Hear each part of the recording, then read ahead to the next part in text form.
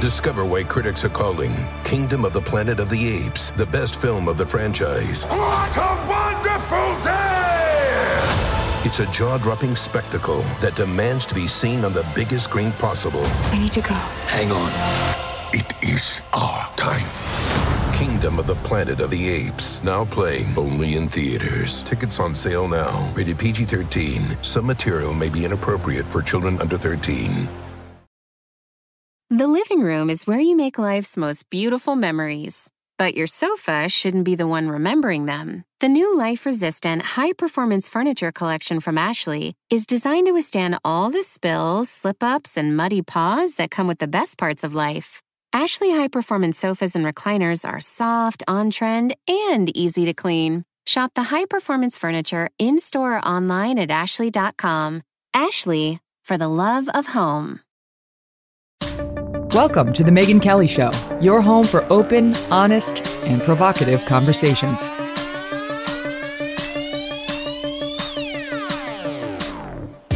Hey everyone, I'm Megyn Kelly, and welcome to The Megyn Kelly Show on Election Day. Yes, the big day is finally here. We are ready. We've got it all covered for you. In addition to this show, we will be live tonight from 9 p.m. to 11 p.m. Eastern on SiriusXM Triumph Channel 111.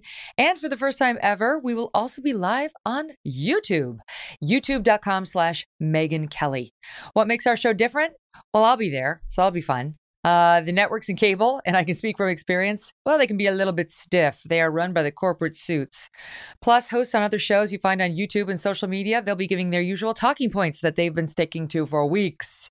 We will bring it to you straight.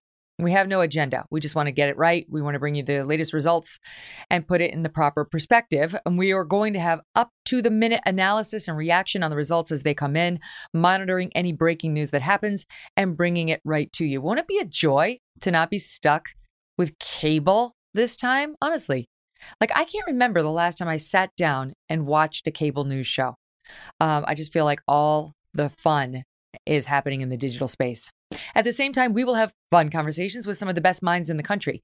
Dennis Prager will be here, Barry Weiss, David Sachs, Camille Foster, Emily Jashinsky, Ryan Grimm, Larry Elder, Eric Bowling, and so many more. Jim Garrity of National Review will be with us, Tom Bevan, all these guys who've been watching the polls so closely and can put into perspective what results we're seeing so that you have accurate updates on what's happening. So we hope you join us tonight.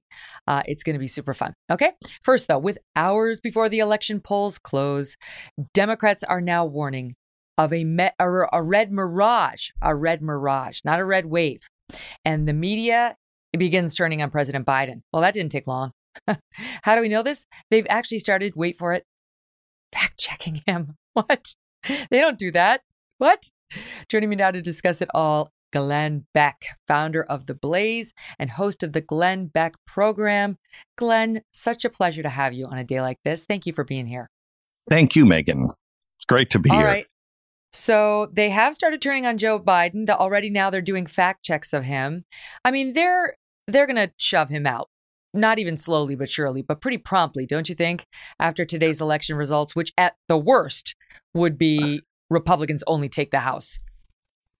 Yeah, I mean, I don't think Joe is going to finish his term. I just don't think that he has anything going for him. However, then you get Kamala. I mean, I don't know. But if get the House and the Senate, impeachment hearings are coming. Hearings are coming for Fauci. Hearings are coming for the DOJ, and it's needed. It's needed. Maybe they want Kamala in there for, let's say, 6 months, like enough so they can say, oh, we didn't bypass her, but it's only fair that we subject her to a primary challenge because she wasn't actually voted into this office. So, that's an interesting thought. Like, because all along it's been like, what do they do with Kamala? Well, given their identity politics adherence, be tough to sidestep her. Anyway, forget her for now because I want to get on to what's happening. I mean, it makes Fetterman make more sense, doesn't it?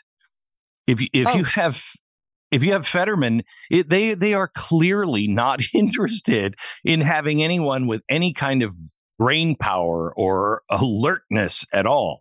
it is, they just want warm bodies that will execute whatever the plan is, it seems. Well, I mean, that's politics in 2022. I've been saying all along, I feel like the Fetterman thing, I'm waiting for it to resonate with the Democratic base. I don't see it. He didn't crater in the polls. I realize Oz is up a little right now, and that's a good time for him to be up.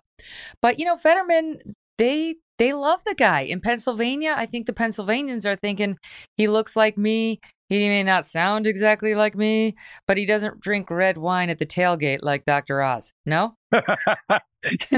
Yeah, but I don't think that. I am more surprised by Fetterman's non-collapse than I think almost anything I've seen in politics in a long time.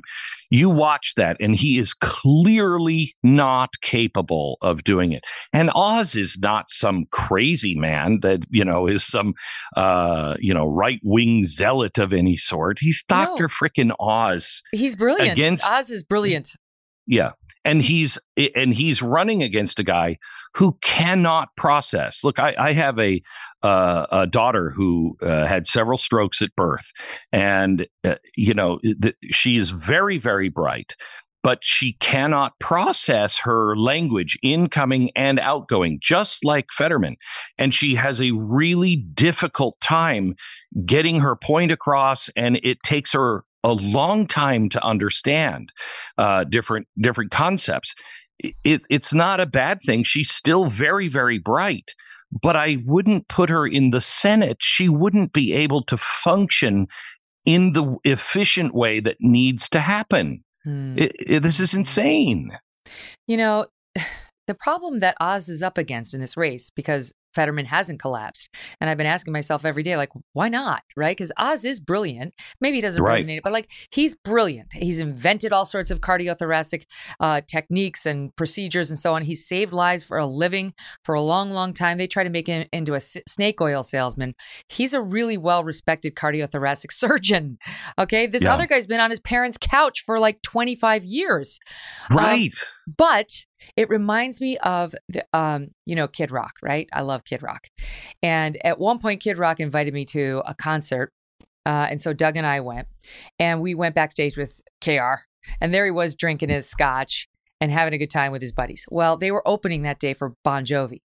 And John Bon Jovi came back. And while John Bon Jovi used to be a great rocker back in the 1980s with the hair and there he was sipping. He was like sipping his little wine glass with his pinky out.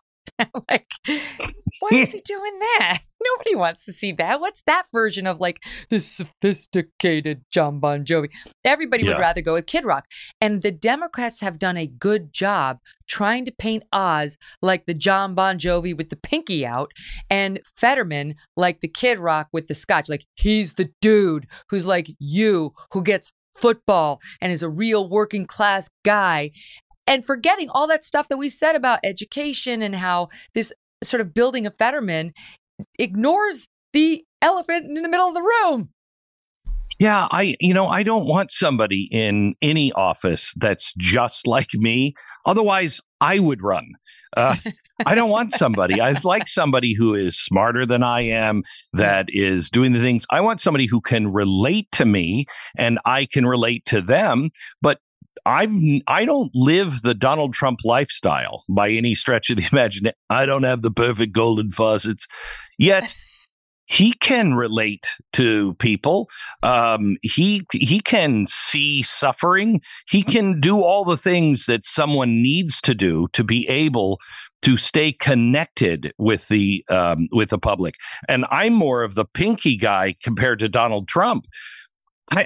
Why are we looking at these things? We should be looking at who is most qualified, who's done something with their life and built something. We've torn down all of our heroes, all of our statues. What do we just not? Is the bar so low now that we want a guy who we like because he wears a hoodie and he can't really function? Because here's what you're going to get. You're going to get his wife replacing him. Guarantee before his term is over. 100%. Maybe sooner rather than later. And she is a radical, much more radical than he is. I will, but he's not exactly Mr. Centrist. I mean, no, I know. In an era in which we are focused supremely on crime, whether the Democrats want to admit it or not, their voters are focused on crime in Pennsylvania as well. This is a guy who's never seen a criminal he wants to keep in jail. And his wife has spent the last few days leading up to Election Day with the defund the police crowd. I know. All of them, like the Priyanka Chopra, part of the squad she was out there with, being photographed with the squad, who still wants to defund the police. That's what you're going to get in Pennsylvania. So I don't understand this. And, I'm living in Texas, so thank goodness I don't have to deal with this. But Megan, it's like in New York. Have all of the sane people, and it could be, all of the sane people moved out of New York? How can this election with the governor be so close when the governor is denying crime as a problem?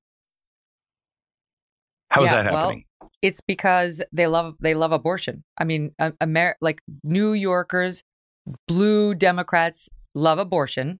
They absolutely, I mean, it's never going away in New York State. Lee Zeldin or Kathy Hochul.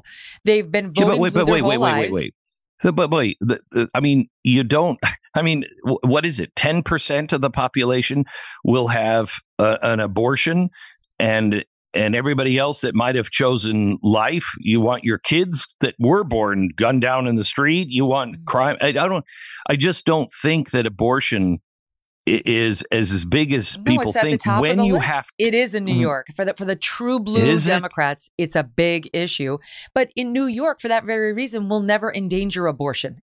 It's not. This is not one of those states in which it might go away, but they care about it. It's a protest vote, and they have an impression in the blue Democrats in this state have an impression that the Republicans are against them. That the Democrats are the party that cares about people. The Republicans, I think, in their minds, they're either Chamber of Commerce rich people who don't give a crap about the working class, or they're Trump hardcore MAGA folks who are, in their view, racist deplorables. That's how the Democrat Party in this state thinks. And they will vote for something that is clearly dysfunctional, will rob them of their money through inflation, and put their children at danger in schools, and on top of it, just let criminals out. I mean, where is the self-interest at all? That should kick in at some point. Well, Glenn, those people and I actually think there's a very good chance today that New York will vote Zeldin. I really think he's got a great shot. He could win. I think so too. In fact, if I had to predict, I think I'd say it's going to be Zeldin. And I realize that's, that could be madness given the very latest poll showing her up significantly again. But I think that there's that core group of Democrats. You know how you got the core 30% of their GOP that's hardcore Trump. You got a core 30% of the Democrats who love masks, love mandatory vaccines, wear their masks still in the cars when driving by themselves, judge everybody else, are very pro cancel culture, are woke. Right now in New York City, there's an initiative to write in all these DEI measures. It's on the ballot for New York City residents today into the city government, where we're going to have to distinguish between people's race and assist accordingly based on their housing applications. So what does that mean? Like, blacks are going to get help with housing, but poor whites won't? Like, that's New York City. So those people are not going to vote for Lee Zeldin. And he's got to get a high enough margin in New York City to put him over the edge. That's where all the votes are. I got to tell you, in New York City can do whatever New York City wants. We have a republic, and each state can do whatever it wants. Just don't suck me down into it. And that's my problem with, like, Pennsylvania. You're sucking the rest of us into your nightmare. This isn't the way the founders wanted it. It was the progressives that changed the Senate and how it was selected, so it became a national election. And you now affect me in New York City, whatever. New York as the governor, again, whatever. But when it comes to the rest of us, it really bothers me that we have to pay for the mistakes of New York and California, because we're getting to a place to where you either believe in the Bill of Rights or you don't. And we could argue about tax policy and the role of the government in helping people and war and all that stuff. We can argue about that and we could be okay. But unless you believe in the Bill of Rights, I don't know how to. I can't compromise anymore. There is no compromise. They frame it very differently. Their whole framing is, no, it's about whether you believe in democracy. Democracy itself is on the ballot. Yeah. Well, I believe in democracy. That's not what we have. We have a republic, and we have it for a reason, because democracy always leads to slavery and tyrants. Good. I'm glad democracy is on the ropes. We didn't have it. But to me, they know that difference, and that's why they're saying they are afraid that their idea of democracy, which is much more totalitarian than anything else, is on the ropes. No, I don't want that. I want a republic. I want 50 little laboratories in every state doing different things. And then if it works in that state, let's try it in another state. And if it works there too, let's try it as a country. That's the way we're supposed to be, not all lockstep and goose stepping to somebody else's dream. It's our dream. What do you think is going to happen tonight, Glenn? What do you think? Like, what are your predictions? I know, it's not exactly our business, but, just back of the hand. What do you think? So here's what I predicted on radio today. In the Senate, Republicans 61, 37 for the Democrats, which, that's because, the Utah just does a write-in. We got to kick Mitt Romney out. But I don't think that's going to happen. I think it's 53, hopefully 54, 49 Democrats in the Senate. They're going to clearly win the House. What do you put in that 53? How do you see that adding up? I think Masters, I don't have my list in front of me. I think Masters wins. In Arizona, right? I think Herschel Walker wins. I think Wisconsin goes to us. How about Laxalt? I think there's Nevada. Nevada. And I think there's even a chance that, it's a small chance, but there's a chance that we get Washington State. What about New Hampshire? There's a chance New Hampshire goes I think New Hampshire is going to go with us too. Bulldog is. I think he's going to win. I feel like he's going to win too. I kind of feel like that's a dark horse race. But so and Real Clear Politics just moved New Hampshire out of its, I think, projected red wins. They moved it back, leans blue. But I just feel like he's got momentum going into this last day. So let me ask you. If it was any other election except for the last two, wouldn't you be saying it's going to be a blowout for the Republicans? Okay. Yes. There would be no other time in American history that I would say this. They're just going to sweep everything. It's going to be a bloodbath tonight for the Democrats. But I can't say that now, because I think there are so many people that are locked into their vote, kind of on both sides, locked into their vote. It doesn't matter. It doesn't matter what the facts are. It doesn't matter, that he had a stroke and he cannot function. Well, not just that. That shouldn't matter. Think about how the parties are splitting now, right? With the working class migrating more and more to the Republican Party and the elite college-educated voters migrating more and more to the Democrat Party. It explains why they won't move in their votes, these elite college-educated people. First of all, they're getting all their student loans paid off by the bus drivers and the truck drivers, right? So great for them. Angry. Second of all, they don't even need that money because they're already earning good money. So they don't really give a shit about the inflationary numbers or about the gas prices. It barely touches them. It's really not their problem. They do care about abortion, about BLM, about things that make them feel like better human beings, even though most Black voters and Hispanic voters have already called that organization a fraud and recognized that defunding the police hurts their communities way more than it helps them, right? So these college-educated elites are looking at all of this like they don't care about inflation.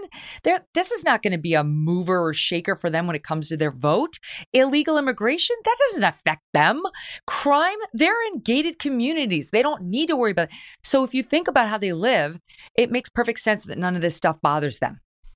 But there's enough people that don't live like that should be switching over. I mean, when you can just get people to vote lockstep onto insane things, truly insane things that, Megan, if we would have talked 10 years ago and I said, Joe, this is going to lead to people normalizing pedophilia, which I think I did say, everyone would say that's crazy. Everyone on the left would say that's crazy. It's nothing to do with pedophilia. We all know that pedophilia is wrong.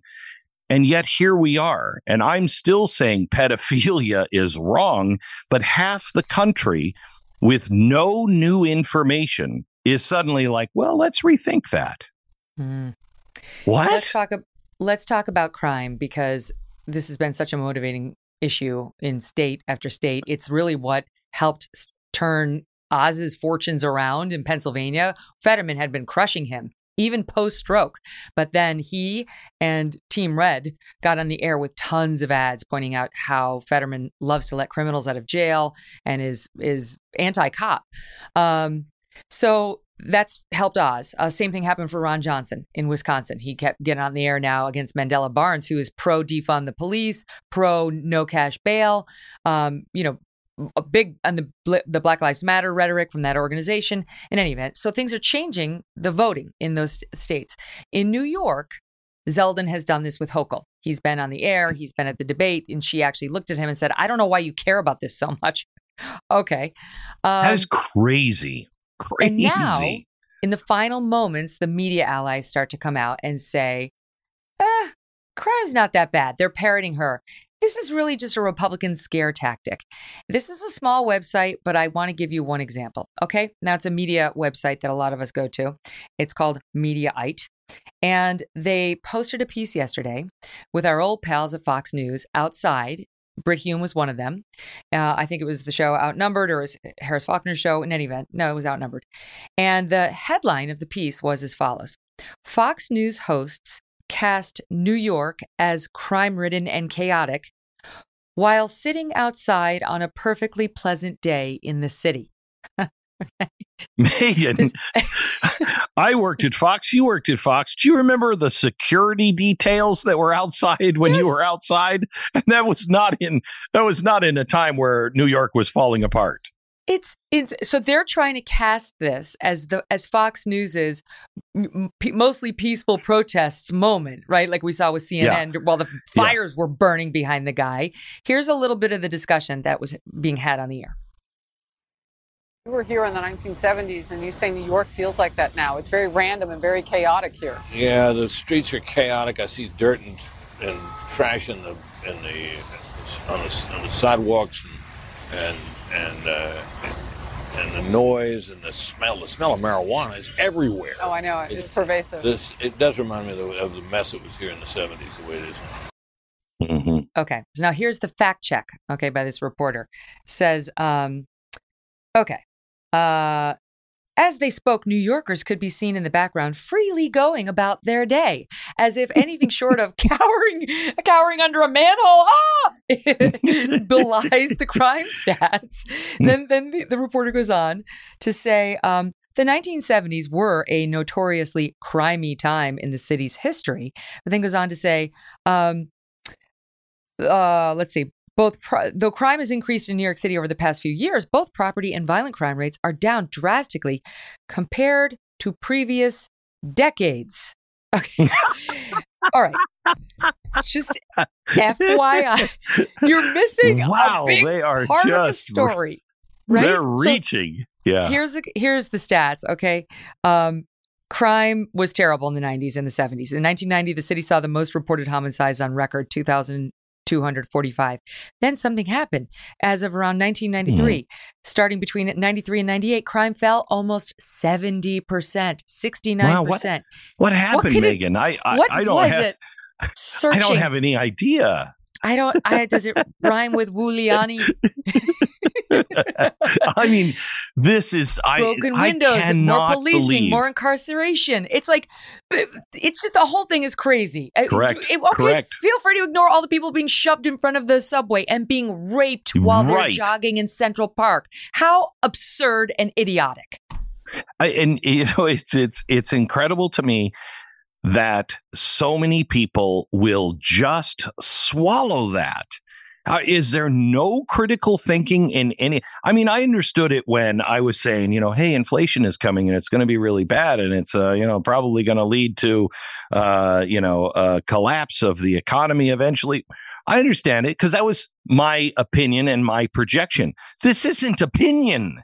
They're raping people. They're killing people in the subway. Yeah. Crime is out of control. I mean, how do you deny these things? I feel like I just want to walk up to people who are denying these and say, what information do you have that I don't have? Mm-hmm. Because I'll be with you if you have some information. But none of the information, none of the excuses make any sense whatsoever. And it's going to get worse and worse. I mean, as a recovering alcoholic, I know that at some point you feel so much pain, you say, okay, I surrender. Everything I try to do just makes it worse. I surrender. And I will accept whatever the truth is because I know what I'm living is a total lie. Where is your bottom, Pennsylvania? Where is your bottom, New York? Where is your bottom, Washington, D.C., Portland? Where's your bottom, Los Angeles? This is insanity. You strike me as the kind of alcoholic that will just keep holding on until you die. Mm. Well, let's not go there if we don't have to. Is there nothing that can break through? Is there nothing that they can do that you will stop and say, okay, you know what? This is too far. Is there nothing? Well, I mean, there's the case in Buffalo of this young woman who was brutally murdered by her ex days after he was released from prison, only charged with misdemeanors after he beat the hell out of her. I know. Okay, this happened in October in New York State, out of Buffalo. And this is the same state that this website is like, look how beautiful it is. Everything seems fine. And Kathy Hochul is saying, I don't know what you're so upset about. This is a Republican manipulation, this crime story. But this is just one example, in addition to the ones I cited just a second ago. In Buffalo, 30-year-old woman, Kira Benefield, dead. She was killed by her estranged husband, Adam. He crashed into her. Let me just step back, okay? She had posted a horrendous 8-minute video to Facebook showing him punching her, kicking her, slapping her relentlessly. He got arrested a week after that in late September and charged with only a string of misdemeanors. That prevented the judge from setting bail. All right. We've seen this over and over. They intentionally charge these crimes lower so that the defendant doesn't have to be held on bail, which the liberal bleeding hearts are against. This judge didn't set bail. The guy was released. And the next day, by the way, his ex-wife now knows he's gotten released after he beat the living hell out of her. She's so scared. She got herself a bulletproof vest. She's wearing a bulletproof vest as she drops off her 3 children at school. She was begging police for help. He showed up, crashed into her car, pulled out a shotgun, and killed her. There was zero chance of her vest or the system doing anything to save her life. That's the problem, Mediaite. That's the problem, Kathy Hochul. That's what's got New Yorkers and people in Pennsylvania and Washington State and beyond so upset. We have forgotten the purpose of government. What, Megan? Why is our government established? Our government is established to protect those rights, life, liberty, and pursuit of happiness. We establish our government to protect those rights. The government is failing on its primary job. They are violating rights by sending in DOJ to scare people. There are 3 states that I know of today. I just talked to the AG of Missouri, and he told me he thought there were 23 states on the list, but we're not sure, where the DOJ is going into these red states and they are actually posting people in the polling centers. I don't know why. The states don't know why. They're asking what exactly are you looking for? Florida has said Florida has said you're not coming in.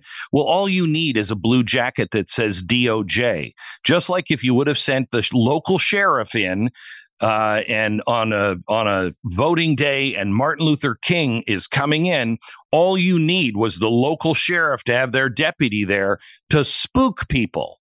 This is all that is happening. They are violating right after right after right. The government has got to lose its grip and power. And if the Republicans go in and they don't pass a budget so it goes into appropriations where they can actually claw this money back and say, oh, guess what? Guess who's not getting a budget? If they don't do everything to take the power back that Congress has let slip through their fingers, they're done. They're done as a party because this has gone too far. It's madness. It's madness. This is it. This is the day that the electorate has its chance. Whether you ignored the pollsters, whether you ignored the pundits, it's between you and your God in that ballot box. And what you do is up to you and your conscience. More with Glenn Beck after this very quick break. Don't go away. The University of Austin is a new university dedicated to the fearless pursuit of truth. At UATX, a culture of free, open inquiry and civil discourse helps us break through barriers instead of walking on eggshells. Students will feel at home in our downtown Austin campus. With guidance from world-class professors, they'll grapple with history's most important ideas. They'll learn through dialogue, without fear of censorship, while forming friendships that last a lifetime. They'll have unparalleled access to mentors in business, science, politics, and the arts, and develop careers alongside Austin's leading entrepreneurs, builders, and founders. What's more, all students in the founding class will receive full tuition scholarships for all 4 years. Admissions are rolling for fall 2024. Apply to the University of Austin now at uaustin.org.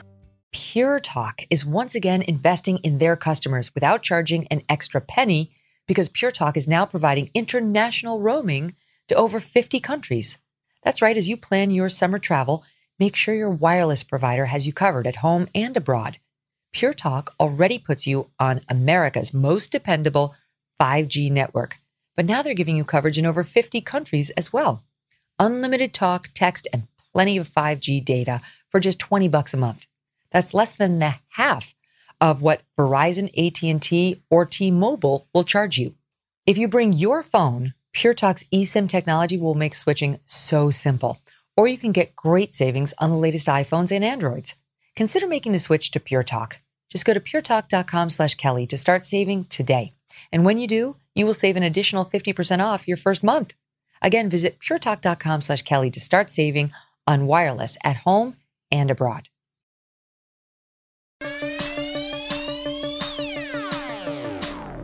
Glenn, so before we move on, I just want to make one point on, we talked about voters and what they care about and what black voters care about and what brown voters care about.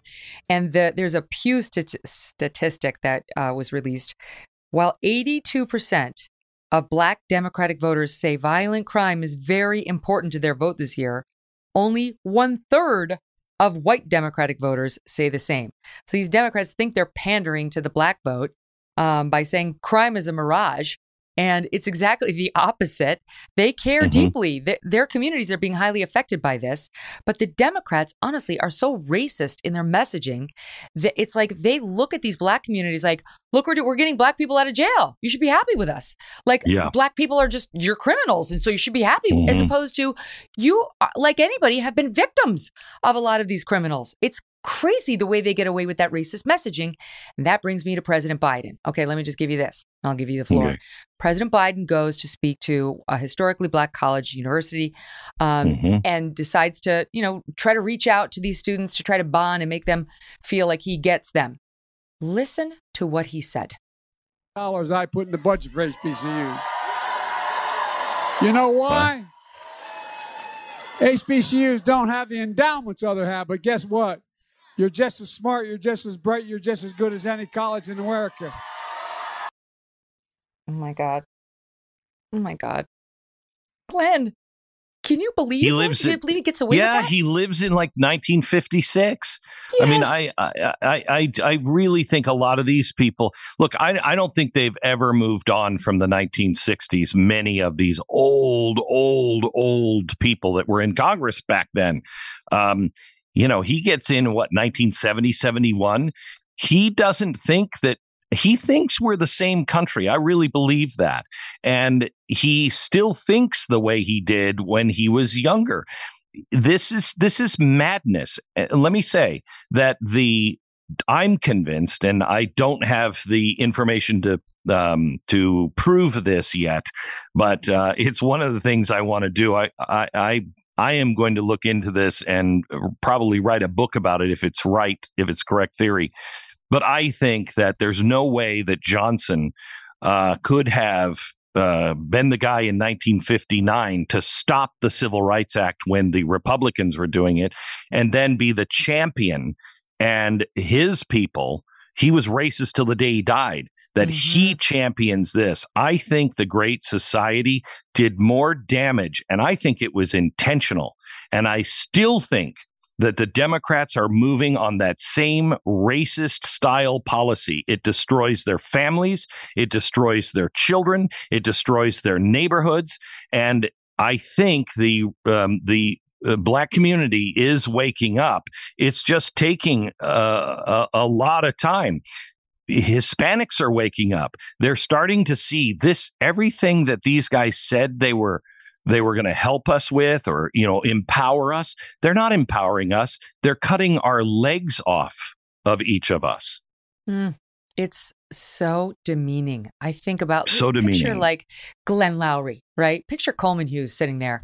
You're just as smart. You're just as. Oh my God.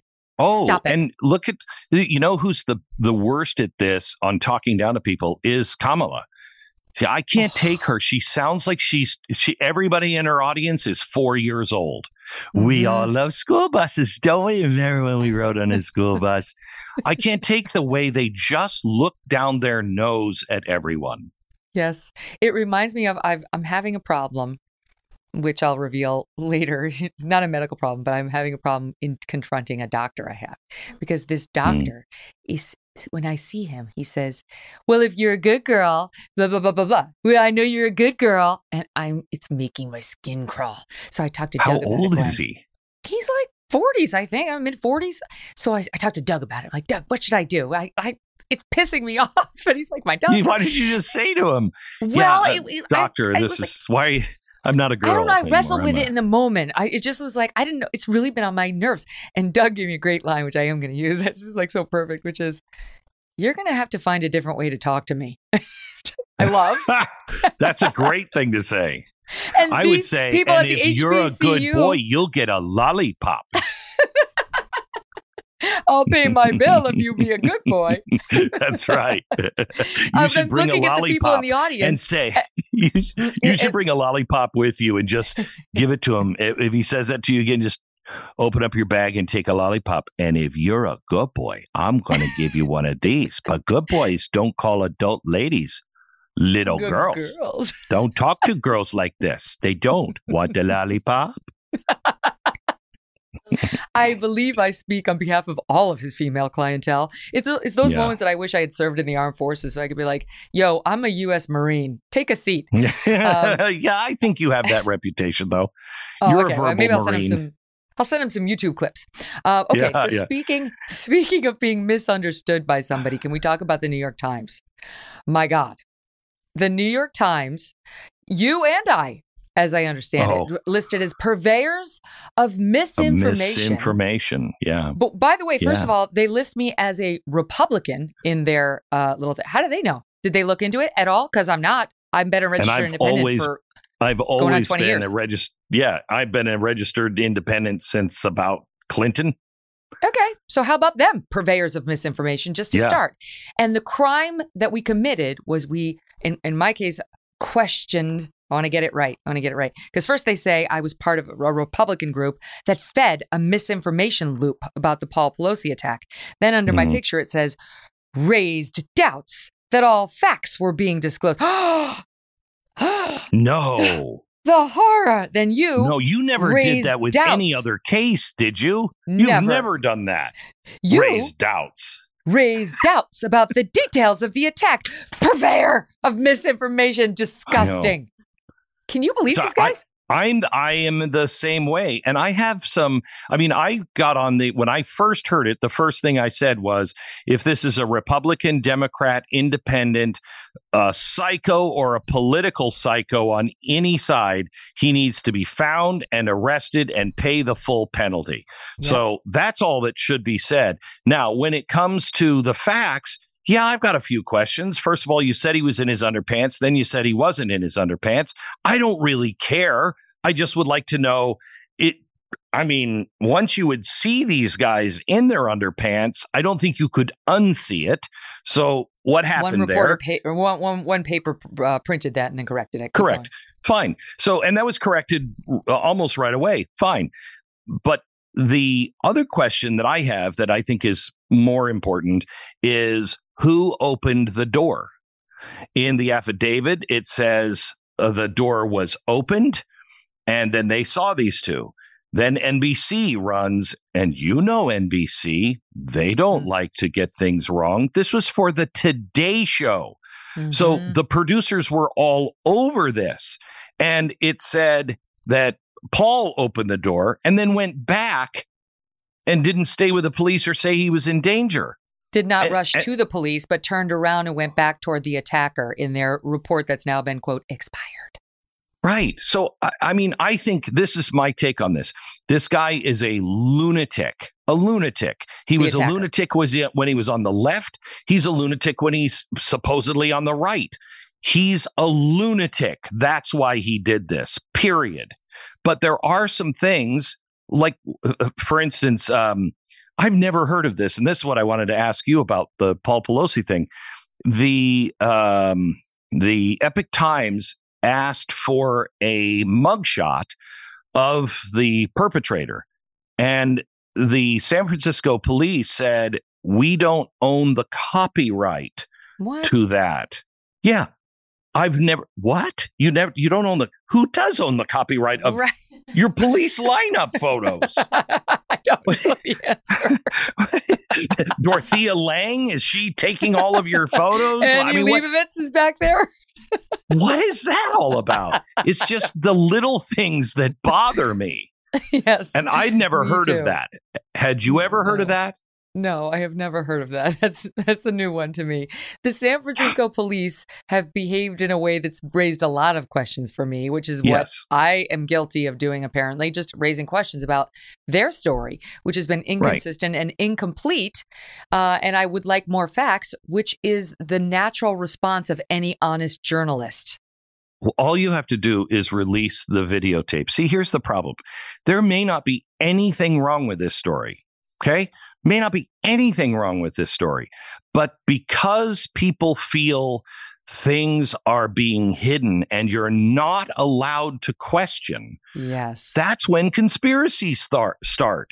And it's natural. And when I was on the air talking about this story, I've been on the air saying it's most likely what was stated. However, there's these things that bother me. So let's watch what happens. Let's wait for the chest camera off of the police officer. It's not going to come out right away. It'd be a couple of weeks maybe, but it'll come out. But if it doesn't come out, that makes me wonder why. It makes you miss Florida's sunshine laws, where you get everything. In states that don't have that, especially when you're used to getting it. But San Francisco's got a unique problem because they put out information that they then changed.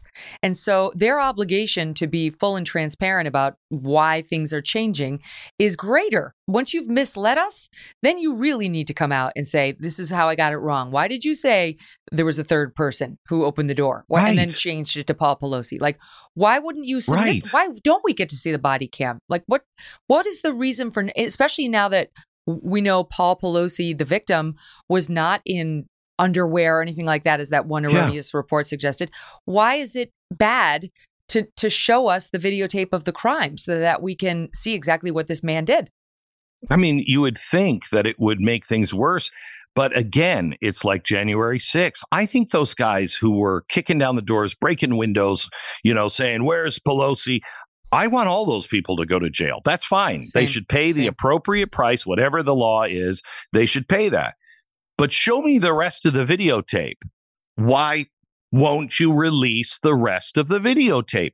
There may be no reason whatsoever. I really think this is what happened. I was not a birther. I believe that Barack Obama was born in Hawaii. So I was never a birther.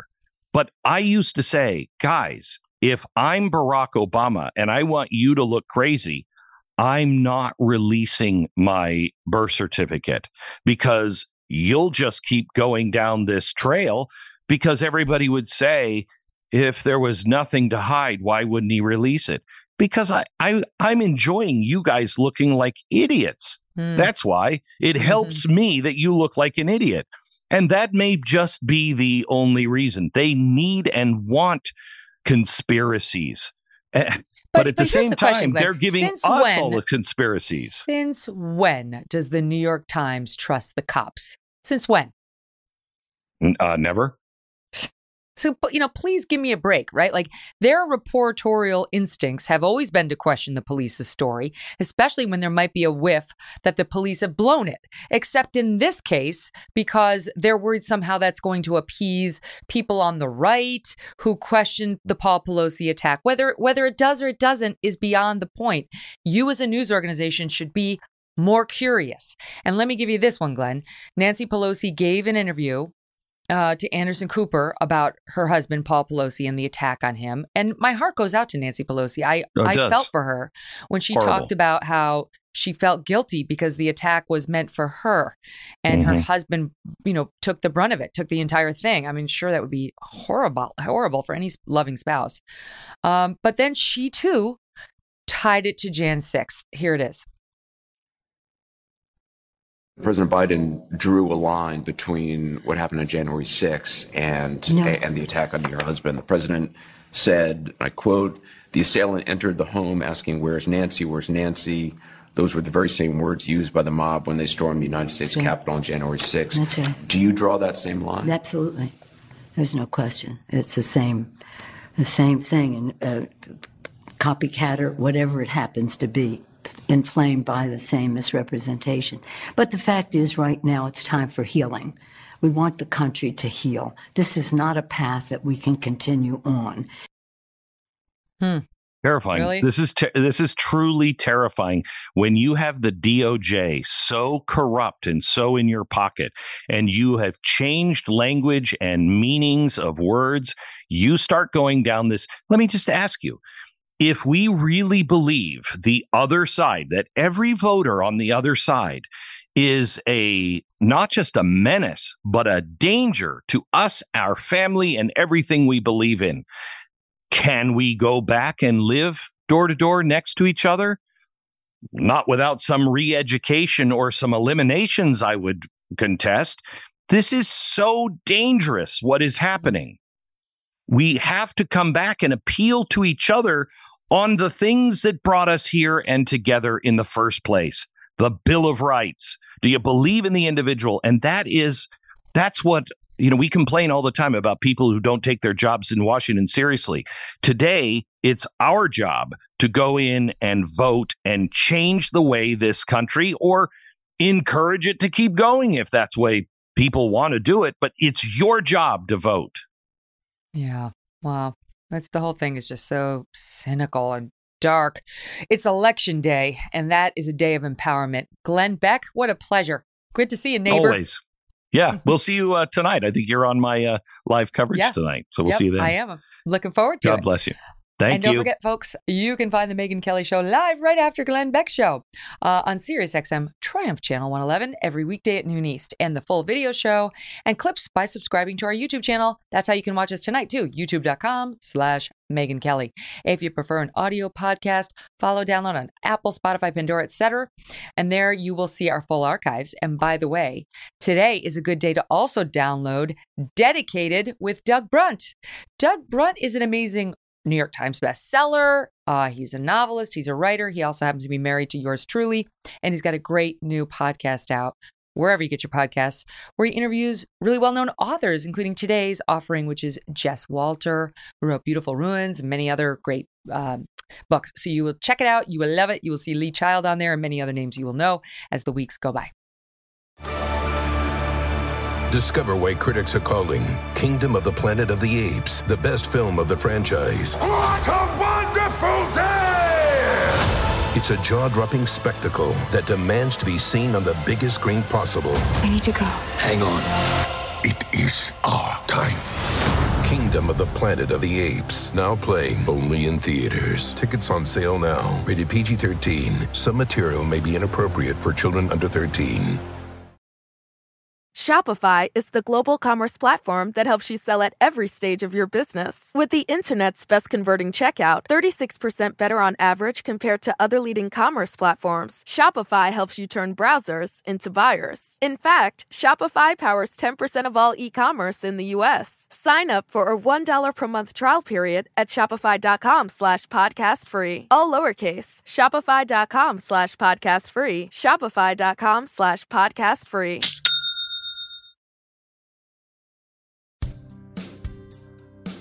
It is election day, but we are taking a quick break from politics to bring you some breaking news, breaking right here. Joining me now, Alan Dershowitz, Professor Emeritus at Harvard Law School. Professor, it's good to see you. And you've got some news to break on a subject that we've been following quite a bit. In fact, the country has been following, related as an offshoot to the Jeffrey Epstein case, in which you played a small role as a lawyer for Jeffrey Epstein at one point years ago. You yourself then got accused by one of Jeffrey Epstein, one of his accusers, Virginia Giuffre, of allegedly having inappropriate relations with her at several places. You denied it vehemently. You accused her of defaming you. She sued you, saying that was defamation of her. You sued her, saying she had defamed you. I should tell the audience, I've already said publicly, I do not believe these allegations because I've read a lot of Virginia Giuffre. And while I believe Jeffrey Epstein molested her, her facts about you were all over the board and inconsistent. In any event, there's breaking news in the case. What is it? Well, I can now announce, and I'm very gratified to announce, that Virginia Giuffre has agreed to dismiss all charges against me. She now says, and this is her own words, she recognizes that she may have made a mistake in identifying me. And so she's dropped all of the charges. She acknowledges that I have denied these charges from the very beginning. No payments have been made, but all the lawsuits have been charged. The matter is over. She has now acknowledged that she may have made a mistake in recognizing me or in identifying me. And so I'm very gratified, of course. Wow. So she's saying in writing, I may have made a mistake about the professor. Yes, she signed a statement that says explicitly that she now recognizes she may have made a mistake in identifying Mr. Dershowitz. Wow. And no payments have been made. You're saying that no backdoor payments, no insurance payments, no payments at all from anybody on your side or represents you to her.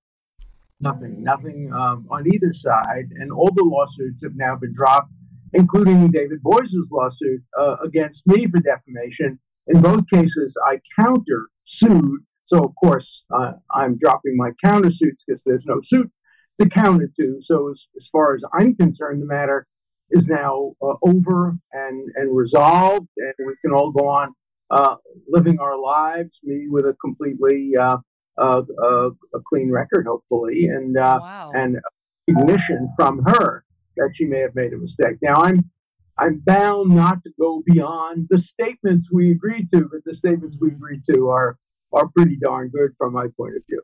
Well, I mean, the audience should know that it's obvious to me, just as an attorney, this is as much as she could possibly ever admit in a statement, because she's said repeatedly, including under oath, something different than this. So you can't come out and be like, I lied while I was under oath. This is a pretty good statement for you to get as the defendant in her case. So congratulations to you. This has been on you. This has been weighing on you. I know your fans know it. I listen to your podcast all the time and I love it. Do you feel relieved? Do you feel, liberated, vindicated? How do you feel? Well, I feel for my family particularly relieved. Obviously, this has been a burden that she acknowledges, and I commend her for being able to recognize finally that she may have made a mistake, a terrible mistake that caused me a lot of grief. But I'm pleased that she's now recognized her mistake, and I wish her well. Let her go on. Take a step back. Just to take a step back, Professor, because I remember in preparing for our very first in-depth interview together, when your name was first even thrown into the mix in Virginia Giuffre's world, because she was abused by Jeffrey Epstein, she was mishandled and she was farmed out. This is the one who is the Prince Andrew accuser too. It was someone else who suggested to her, hey, what about Alan Dershowitz? He's super famous. He's really well respected. Like that, as I understand it, is how the Alan Dershowitz name first came to her. Well, I can't comment on anything beyond what I said, but if you read my book, you'll see all of that is laid out there with emails and tape statements and all of that, and everybody can decide for themselves. I'm only permitted to say that she has now recognized that she made a mistake, and that's enough for me to move on with my life and to allow my family to move on with their lives as well. So I'm very gratified. Now, I'm going to hold you to this. I'm going to hold you. No, that's it. Now, you should allow this burden to be off of your shoulders, and you should sell, because I understand when you're a respected, accomplished man such as yourself, this has got to be a terrible, terrible thing to labor under. Even though you've said repeatedly this was not true, people wanted to believe it in large measure because you defended Trump, right? So the left loved to believe it. So I hope you take this as the relief of burden that it should be. Well, I'm going to continue to go on and do half of my cases pro bono, represent poor people, women who have been abused, represent people who've been falsely convicted. I do half of my work I have all through my life pro bono. I've just written my 51st book, and I'm working already on my 52nd book. So I'm 83 years old. I want to move on from this accusation, and she acknowledges that I've denied it from the beginning, and she now acknowledges that she recognizes she may have made a mistake. So as far as I'm concerned, the book on this is closed. Good. Let's leave it there. Professor, great to see you on this election day. Thank you for coming on and breaking the news here. Thank you. I'm glad to have an opportunity to tell you about it because you've covered the story from the very beginning. So thank you. Well, yes. And the audience should also know that I took a hard look at it with an open mind and was not biased toward or against you in the beginning. And my objective look at it, having read all the stuff in the Miami Herald, having read your book, having read her accusations, was it didn't add up in your case. She did not. It was too inconsistent, too many crazy dates that didn't add up and so on. In any event, I'm glad to see it go away. All the best to you, Alan. Thank you. You too. Wow. All right. Sometimes you don't get results like that in the legal system, and it's a bummer. But I'm sure that, look, there's a lesson here, I think, for everybody. Fight if you're wrongly accused, right? You should fight. And for women who actually may make a mistake in the Me Too movement, whether the mistake is genuine or whether the mistake is listening to some bad people to do something you know is wrong, it's never too late to walk it back. So happy to see that resolved. Okay, let's move on back to the elections. All eyes in Pennsylvania, as we said last hour, and the hugely important Senate race between Dr. Oz and John Fetterman.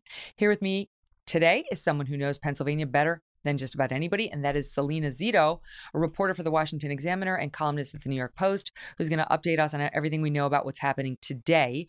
Welcome back, Salena. So what do we know about the battles? Because there are a lot of headlines today about legal battles around the Pennsylvania vote. Right. So thanks for having me on. I think it was late yesterday. The Fetterman campaign issued a statement saying that they were going to legally challenge the ability to count the mail-in ballots that came in that were either wrongly dated or not dated at all. Something that the Supreme Court just ruled on last week that it is unallowed and unaccepted. They are supposed to be put to the side, and that's where they stay. People were notified in local newspapers. The information went out everywhere. I mean, it would be impossible to not know that you made a mistake and your county has tried to find you. And so with the idea that if you did it wrong, you can come in on election day and vote. And so that's the only legal challenges we have going on right now.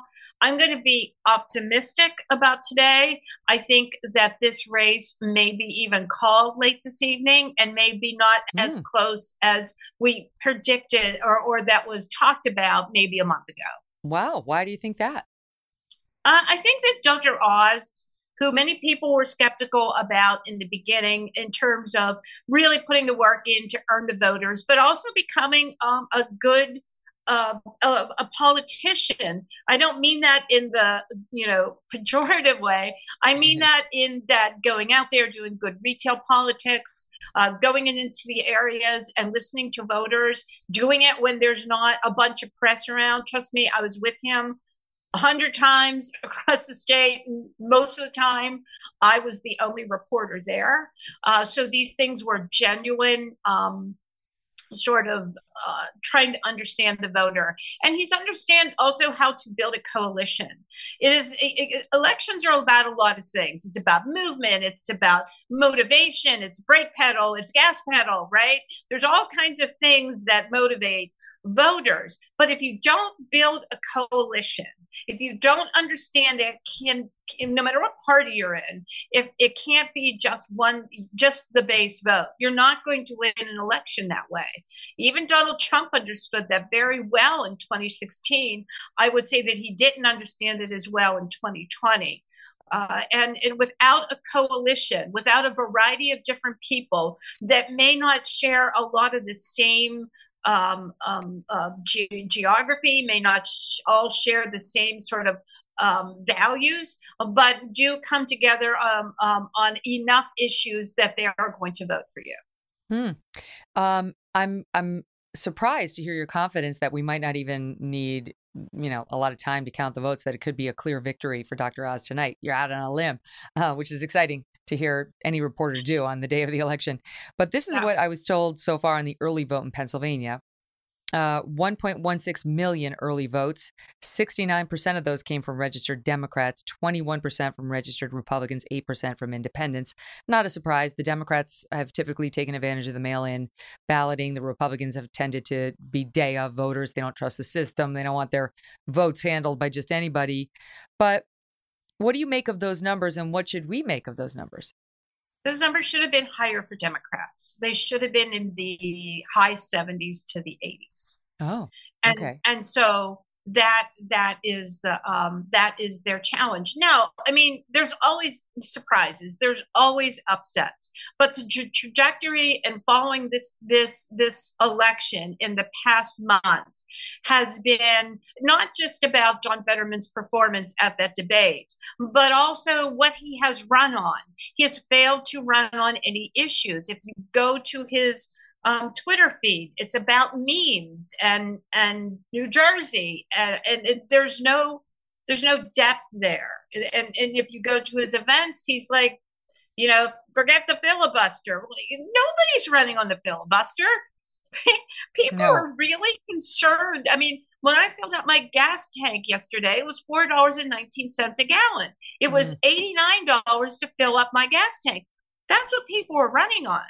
Those things are big concerns, and let alone the problem we are facing with diesel. I mean, right. I was on the Turnpike about a week ago, and there's signs for the gas station on the Turnpike, no diesel. Diesel is what makes an agriculture state hum. You need diesel to transport goods. You need diesel on the farms. We've got a huge problem coming, and people understand it because they feel it every day. On these mail-in ballots, when do they get counted? Because some of the states have been counting the ballots before Election Day, and some won't open them until Election Day, and those are the states we expect to lag. Yeah, they don't open until this evening when polls close. And that was a veto done by Democrat Governor Tom Wolf to veto the bill that the state legislature put forth, I think it was last year, to have them counted on election morning or days before. So that's why they'll lag behind. I will say here in Western Pennsylvania, Allegheny County does an amazing job and a very efficient job in counting their ballots. Philadelphia, not so much. But well, I don't now they're saying this is what's leading the Democrats to say, beware the red mirage, the day of vote coming in, favoring Team Red. And then by the time they get around to opening up the mail-in box ballots, which favor the Team Blue, the red mirage gets erased with real Democrat vote that was just mailed in. And therefore, we don't want to listen to your claims of, election meddling. It was just mail-in vote, outnumbered day of vote. Right. And I think people have a general understanding of that. But in Pennsylvania, Philadelphia, it's been a while since Philadelphia's votes have changed an election. The energy and the excitement is west of that.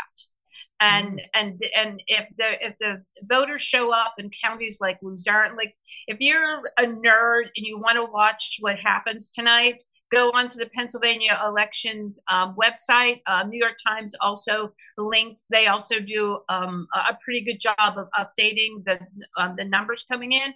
Watch Luzerne County, watch Erie County, Westmoreland County, Washington County, Bucks County. That's where this. If there is an elevated turnout in those counties, it doesn't matter what happens in Philadelphia or Pittsburgh. That's what I understood about 2016 with Trump. I never looked at those two cities. Those two cities didn't matter. What mattered was those counties having an elevated turnout.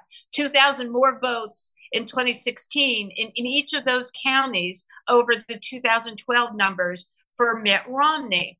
People forget that Barack Obama won Pennsylvania by almost 11 percentage points in 2008. That dropped down to just under 5 percentage points in 2000 and 2012. So there was movement there. Pennsylvania became 0.4% more conservative. So all Trump needed to do in 2016 was outperform 10 counties by 2,000 votes. And those are the counties I'm going to be watching this evening. Okay, got it. Now, let's talk about the president and his messaging going into this race and his, I don't know if we're going to call it a gaffe. I'll let the audience decide, on coal. He came out on Friday and he was giving a speech in California. It seemed really clear what his message was. The White House is desperately trying to walk it back, suggesting it wasn't clear and he didn't hear well. And I'll get to all the walkbacks, but here is I think what they would recognize was the original sin in SOT 9 on Friday. I was in Massachusetts about a month ago on the site of the largest old coal plant in America. Guess what? It costs them too much money. They can't count. No one's building new coal plants because they can't rely on it, even if they have all the coal guaranteed for the rest of the existence of the plant. So it's going to become a wind generation. And all they're doing is going to save them a hell of a lot of money and using the same transmission line they transmitted the coal-fired electric on. We're going to be shutting these plants down all across America. Wait, what? We are? What? Yeah. Okay, so now, and I'll give you the floor in 1 sec, Karine Jean-Pierre comes out and tries to explain it away. Of course, reading, as she always does, from her notes, her pre-prepared notes. Here's her explanation. Some of you were there. It was loud and hard to hear, I think, or maybe not exactly what what was being said, but I currently don't want to get into punditry from here and why we did it or did it on TV. But I spoke to this over the weekend. The president's words, we believe, were twisted. And we were very clear about that. And anyone who knows Joe Biden knows he comes from a coal country, from Scranton, Pennsylvania. His great-grandfather was a mining engineer, as you all know. President Biden knows that the men and women of coal country built this nation, and he has spent his presidency fighting for coal communities so that they too can benefit from the energy transition we're in right now. Again, the reason why we put out that statement to you asked me about the genesis. We believe his words were twisted, and we just wanted to make sure there was some clarity. They were twisted. So, and lastly, Joe Manchin from another coal state, West Virginia, comes out and calls these comments offensive and disgusting, outrageous, divorced from reality, and says comments like these are the reason the American people are losing trust in President Biden. And they instead believe he doesn't understand the need to have an all-in energy policy that would keep our nation totally energy independent and secure. What do you make of this, and how does it play electorally? Plays electorally terribly. I had a piece today in the Washington Examiner. People can check it out at SalenaZito.com. But I laid out the 4 images that I believe were the turning point in this election. And it began when I went to South Dakota right after President Biden signed those executive orders on the Keystone Pipeline, and looking in the faces of the people that work on the pipelines, but also in the businesses that support it, in motels and barbershops and mechanic shops. And then the next image I would point to was what happened on the end of August in 2021, last year. And I was driving across the country, and this image gutted me. It was in Missouri. It was in front of the old Jackson County Courthouse. And there you saw 13 chairs with the flags running at half staff.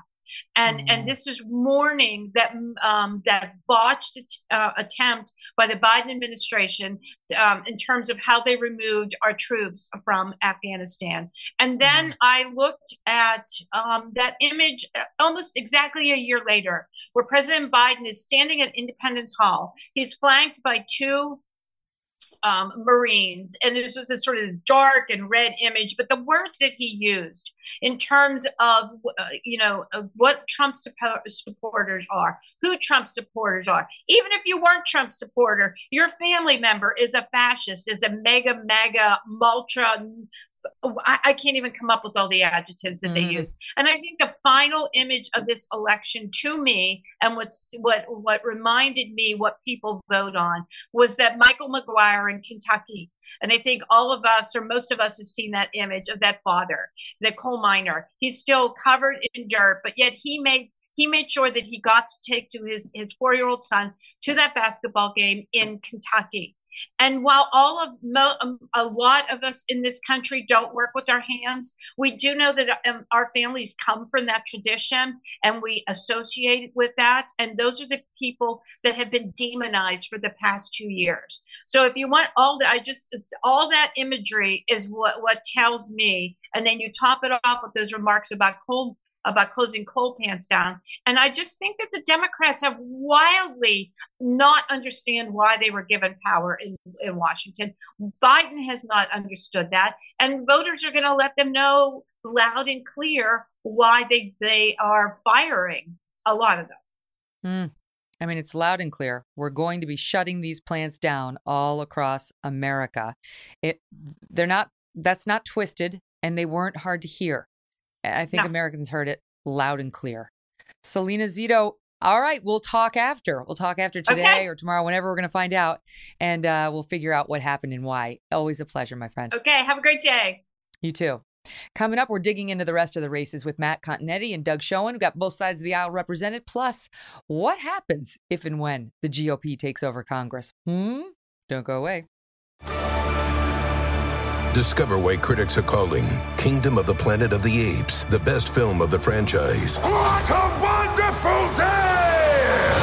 It's a jaw-dropping spectacle that demands to be seen on the biggest screen possible. We need to go. Hang on. It is our time. Kingdom of the Planet of the Apes, now playing only in theaters. Tickets on sale now. Rated PG-13. Some material may be inappropriate for children under 13. Shopify is the global commerce platform that helps you sell at every stage of your business. With the internet's best converting checkout, 36% better on average compared to other leading commerce platforms, Shopify helps you turn browsers into buyers. In fact, Shopify powers 10% of all e-commerce in the U.S. Sign up for a $1 per month trial period at shopify.com/podcast free. All lowercase, shopify.com/podcast free. Shopify.com/podcast free.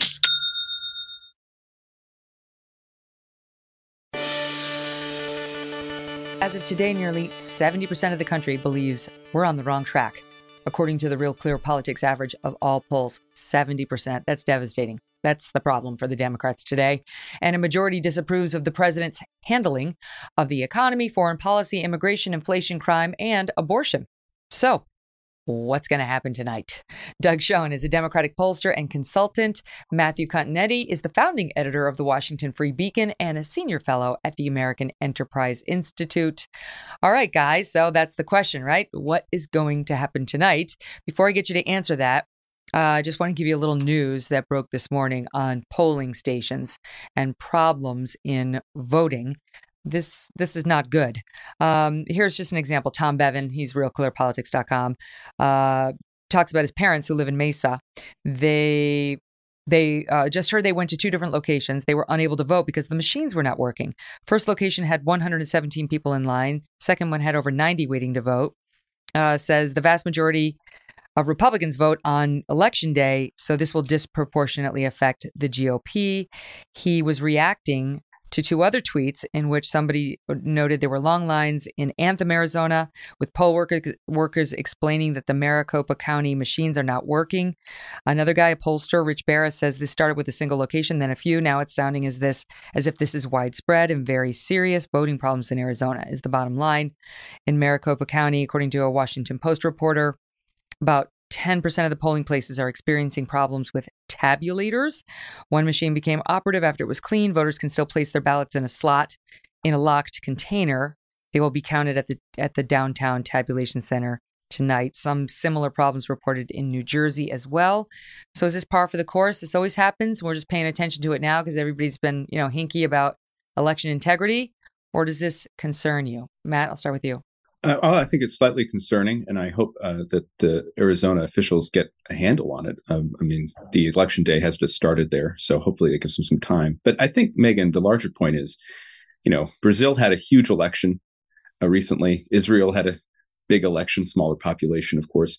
And both countries were able to get the results quickly, that night.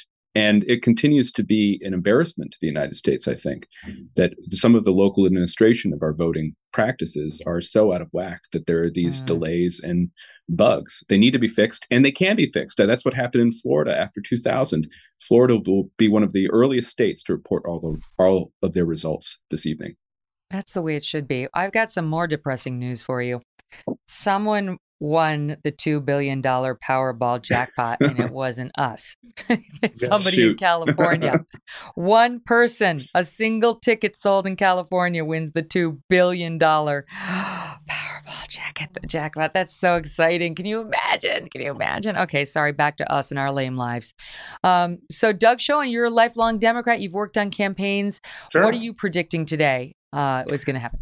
I'm predicting, notwithstanding my party history and heritage, that the Republicans win the House with a 30 to 35 seat majority, and they win the Senate with probably 51, 52 seats. So I see, for the reasons you suggested at the outset, Megan, given the low approval ratings of the Biden administration across a range of issues, combined with the sense the country's off on the wrong track, it's going to be a decisive and clear Republican victory. That's my prediction. Let me drill down with you on that for a minute, because Amy Walter of Cook Political Report had a piece out today saying, we can have three scenarios. We could have the tsunami, we could have just sort of a wavy, or we could have a red ripple, in descending order in terms of how many red votes in red states and so on.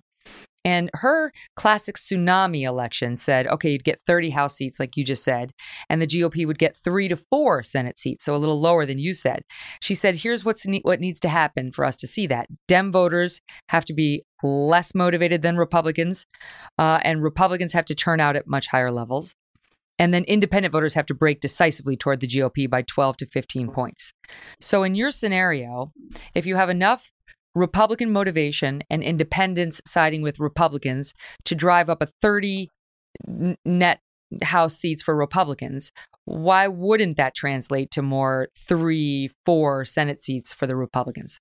I think it will. And, the only reason not, Megan, is, and the polling is showing what you were just suggesting and Amy Walter was suggesting there needed to be for somewhere between a red wave and a so-called red tsunami. The polling out suggests that. But the only thing that countervails that is the Senate race polling is all very, very close. Now, the trends are all with the Republicans, but we're talking about a point or two a week, and the leads are within the margin of error. So it's certainly theoretically possible that I could be overstating the degree of Republican. Well, and what about Doug enthusiasm on that point that she raises? The latest NBC poll shows that the Democratic enthusiasm has matched the GOP enthusiasm. That's not what we saw prior to other red wave midterm elections. There was a considerable gap. Have plenty of other polls, including polls that I've done, showing that Republican enthusiasm is far in excess of Democratic enthusiasm. So you think it's an outlier? Kind of questions, given the challenges with polls, I'm skeptical of using any one poll to be decisive or determinative. Okay. Matthew, what do you think? That's her tsunami version. 30 seats, as Doug's also predicting, and 3 to 4 Senate seats go red. Her middle, she calls it a wavy election, not a tsunami, not a ripple, but wavy, is GOP gains in the House in the 20s. And just as a reminder for our audience, they only need a net of 6 to take control in the House. She says 20s in the 20s and a likely 1 seat gain in the Senate, which again would be enough for control of the Senate. What do you think? Well, I think Doug is about right. I don't think there's much disagreement there. I'd say 20 to 30 seats, maybe more in the House, and then 3 to 4 pickups in the Senate. It's going to be a good night for Republicans, Megan. It might be, as Salena Zito suggested on your program earlier, an earlier night than we expect. I mean, as you just said, since you only need to net 6 seats for the Republican takeover of the House, it's possible that the Republicans will have been called the House victors, by 10 o'clock, because many of these seats in Virginia or New York, or there are seats that are competitive in Connecticut, in New Jersey. I mean, they can flip pretty quick. And so I think we'll know the House result pretty soon. And then, the early indicators will be, does Herschel Walker emerge strong in Georgia? Does Ted Budd in North Carolina have a pretty decisive victory? How is it looking in Pennsylvania? I mean, obviously, we're going to have to wait for the cities, even if they don't determine the final result. But if it's a strong out of the gate effort for Oz, then I think you'll have a pretty good sense of where the Senate will be, even by the 11 o'clock news. So I think it will be a big Republican victory and a decisive one as well. All right, let me run this by you, Doug.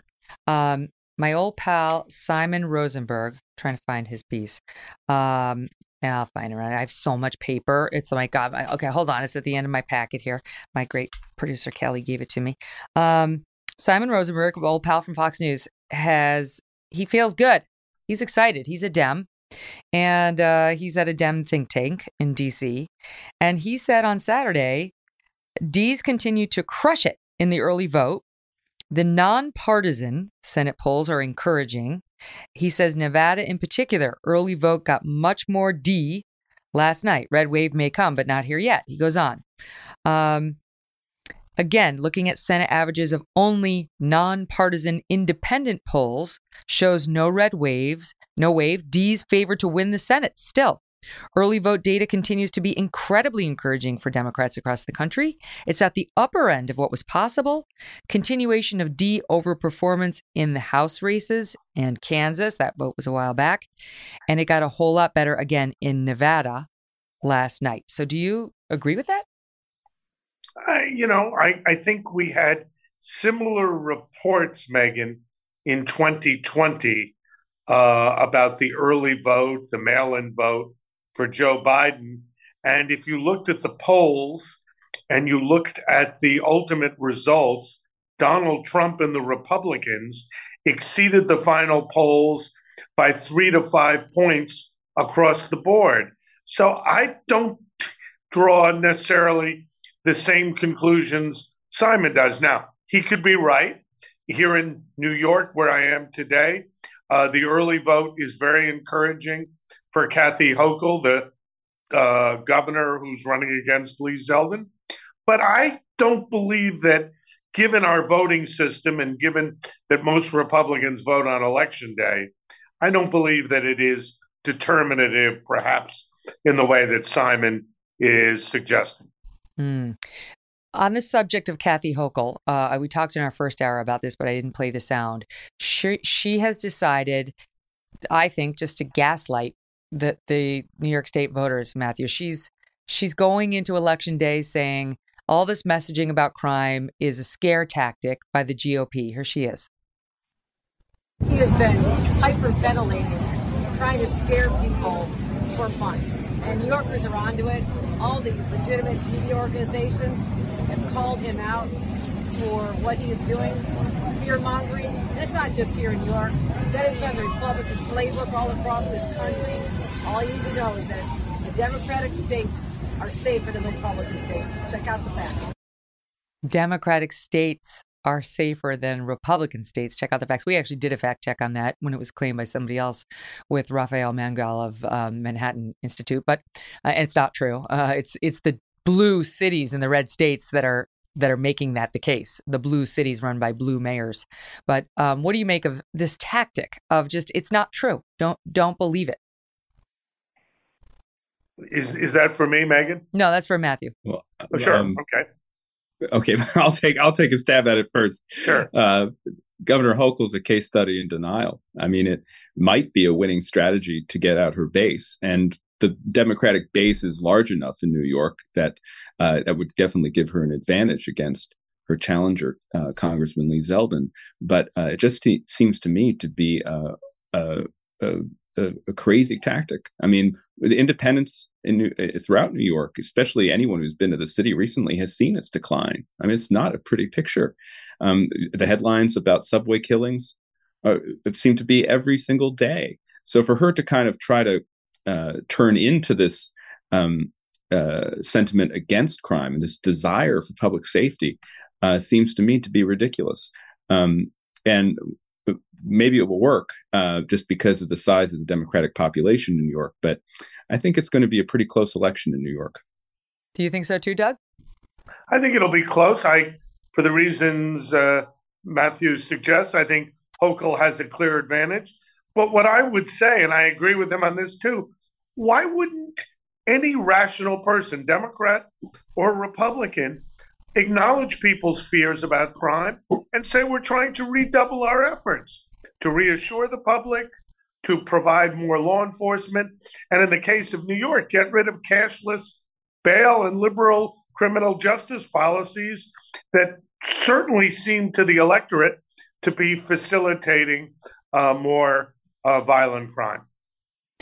I know you've been critical of your own party on messaging and why they're not talking about the things that we know are resonating with voters. They do care about inflation and the economy and the border and crime, and yet you don't hear those things discussed.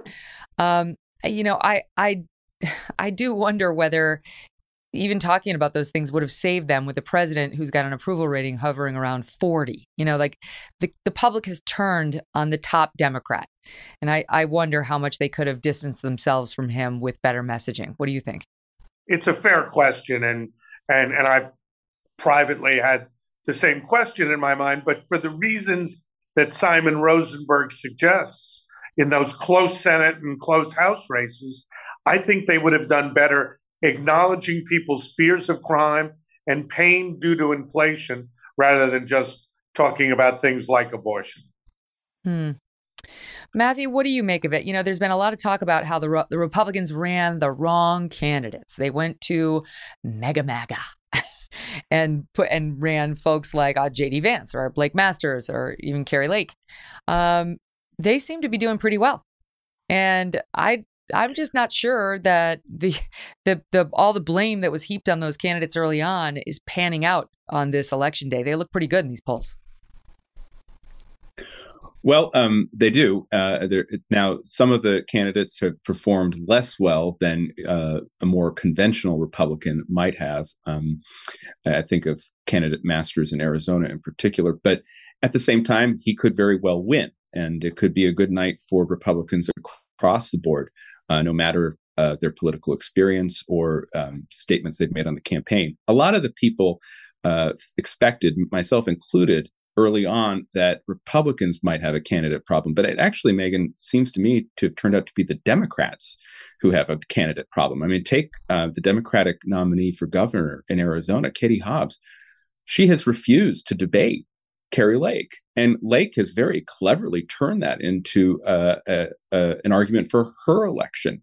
If you think of Governor Hochul, who we were just talking about, another candidate, incumbent Democrat, never elected, by the way. She kind of fell into the job. I mean, she has just kind of had a very clumsy campaign for election. So I think the candidate quality can work both ways. And we've seen in some of these races where the Democrats are just not as strong as some of the Republicans are. There are a few Democratic House members, Abigail Spanberger, Alyssa Slotkin, Jared Golden in Maine, who, are quality candidates. They might be able to tough out the challenges. But the truth is, it does kind of start from the top, and that is the weakest candidates on the Democratic side are not up for election, and that's President Biden and Vice President Harris. And the fact that they're ending their campaigns in places like Maryland or New York or Illinois, I think to me speaks volumes about the state of the Democratic Party headed into Election Day. What are you going to be looking at tonight, Doug? Like, what are your early bellwethers to figure out tsunami, wave, ripple, or nothing? I think Matt had it right earlier. I think we'll see in Georgia with Herschel Walker how well or badly he does, and the gubernatorial race as well between Kemp and Stacey Abrams, but also some of these blue state House races. There's a lot of polling. We don't know really how accurate, suggesting that in states like Connecticut, New Jersey, New York, that there's a very real chance of Republican breakthroughs. There are 4 or 5 seats here in New York that are at risk. And if the Republicans show strength there, I think we could see the tsunami type results that Amy Walter and you were alluding to. One thing the Democrats were praying for yesterday, openly praying to God for, was that Trump would announce his presidential run. People on the far left, like Olbermann, were like, please, please help your party snatch defeat from the jaws of victory by announcing tonight. He didn't do it, but he did announce that he's going to make an announcement on November 15th. Matt, what do you make of Trump sort of teasing that the big announcement is coming, back in the heads of Democrats who may not love him, but may be getting ready to vote Republican, right? Like, I know a fair amount of those Democrats who he's too much for them, but they are going to vote red today. Yeah, I do think it was a good move by Trump not to announce yesterday. It was an example of him, I think, thinking in terms of the party rather than himself. But he's definitely going to try to claim credit for some of the Republican victories tonight. And I think he'll be effective in doing that, especially if some of these Senate candidates that he endorsed and really was the definitive figure in getting them the nomination sail through. So it will very quickly, I think, turn from the headlines coming out of tonight, which will be about some of the new stars in the Republican Party, which will include a re-elected Governor Ron DeSantis of Florida, to next week, Trump will try to take the spotlight back and make it about him and his reelection in 2024. But I would say too that 2024 is a long time from now, and a lot's going to happen. So I understand why Trump would want to announce early. I mean, to kind of deter other people from entering the field, possibly deter the Justice Department from making an indictment on the documents. But at the same time, for Trump to simply announce, there's going to be some lag time, I think, before a campaign really starts, where he might be somewhat vulnerable. Doug, what typically gets going in like the following spring, they all start announcing one by one, and then the following summer, it's on with debates. That's how it was. It's always been. The thing about Trump, though, Doug, is he's changed this electorate. If a lot of these Republicans who are looking at possible victories in these more moderate cities can thank him for bringing way more Hispanics into the Republican Party than were ever there. The shoring up of the working class, not just white working class, but just the working class in these cities where they weren't voting at all. And if they were voting, they were voting for Dems. I mean, that is something Trump can rightly take credit for. And it's a huge dynamic in these races today. You're undeniably correct, Megan. And that is precisely something that I am sure we will hear from Trump many times, including but not limited to his announcement on November 15th. But the reason he's doing it is he's trying, I think, as Matthew suggested correctly, to block the field, but particularly and specifically block Ron DeSantis. DeSantis is going to win a big, potentially double-digit majority tonight.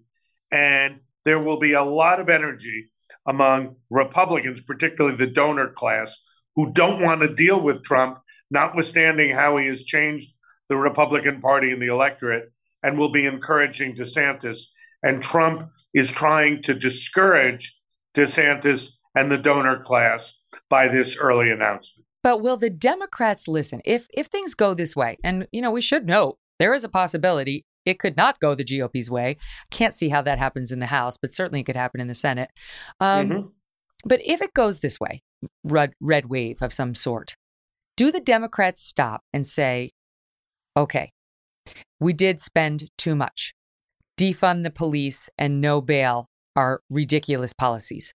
We are too woke, as the Third Way introspective poll showed.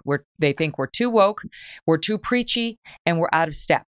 They believe we're going to spend more on education. They like that, but they think we're doing the wrong things once we get the kids in the schools. Like, will there be a come to Jesus within the Dem party? Megan, and I'll answer this quickly. I'll be curious what Matt has to say. I was part of the effort to recast the Democratic Party after the tsunami that was 1994. The president then, Bill Clinton, had a clear and really strong vision of how to recast the party then. I have no sense at all that Joe Biden and the people around him will do a repositioning. I worry that the left is going to call for more decisive and more compelling redistributive policies, open borders, a foreign policy that is less internationalist. That's what I think we're going to get. I hope I'm wrong. I suspect I'm right. Matt, what do you think? Well, I think it's important to remember, as Doug points out, that for President Clinton, it was almost a reversion to the mean, in the sense that he was a Southern Democrat. He understood why the concerns of voters in Arkansas who were flipping from the Democratic to the Republican Party, and he had run for years as a different kind of Democrat. And so the Republican Revolution in 1994 almost liberated Clinton to kind of get back to his original political identity, or at least the political identity of most of the 1980s and early 1990s, and triangulate against the Republicans. We don't have that with Biden, right? I mean, Biden has always tried to be where the center of the Democratic Party is. He's trying to outdo Obama now. His presidency is all about showing everybody that he has been right all along for 50 years. Look where that's gotten us. And I also think that the Democratic Party, if it emerges from election night in the way that we've been forecasting, it will be smaller and it will be much more liberal. And so this new Democratic caucus will be pushing Biden to the left. I do expect maybe, Megyn, there to be calls for Biden to say that he will only serve one term to start. You raise a good tomorrow. point, because the people who are in jeopardy right now are the moderate Dems, the hardcore liberal Dems. AOC, she's not in any jeopardy. You know, like their base is their base, and they're going to be reelected. Quickly before we go, because I know you did a piece on this, Matthew, what investigations are we likely to see from the GOP Congress we expect to come in? Well, I think the first will be about the handling of the border and Secretary Mayorkas, DHS. But then, of course, there's going to be a whole lot about Hunter's laptop and the Biden family business. And I expect us to spend a lot of next year on those subjects. Mm-hmm. Fauci, COVID origins, and yes, that too. Possibly, like you point out, the border and what's happened down there. It's going to be interesting. Doug and Matthew, thank you so much for your expertise. Thank you, Megyn. Matthew, a great pleasure. Thanks, Doug. We'll know soon. We will be live on SiriusXM Triumph channel starting at 9, as well as on youtube.com/Megyn Kelly. Go ahead there and subscribe now if you haven't already. We're going to have a cast of all-stars from Larry Elder to Dennis Prager to Barry Weiss. We're going to have Tom Bevan. We're going to have Jim Garrity. We're going to have Camille Foster. We're going to have David Sachs. So many great guests to have you covered from all angles. Please join us. It's going to be super fun. I can't wait, actually. And we'll get results. Yay! See you later. Thanks for listening to The Megyn Kelly Show. No BS, no agenda, and no fear.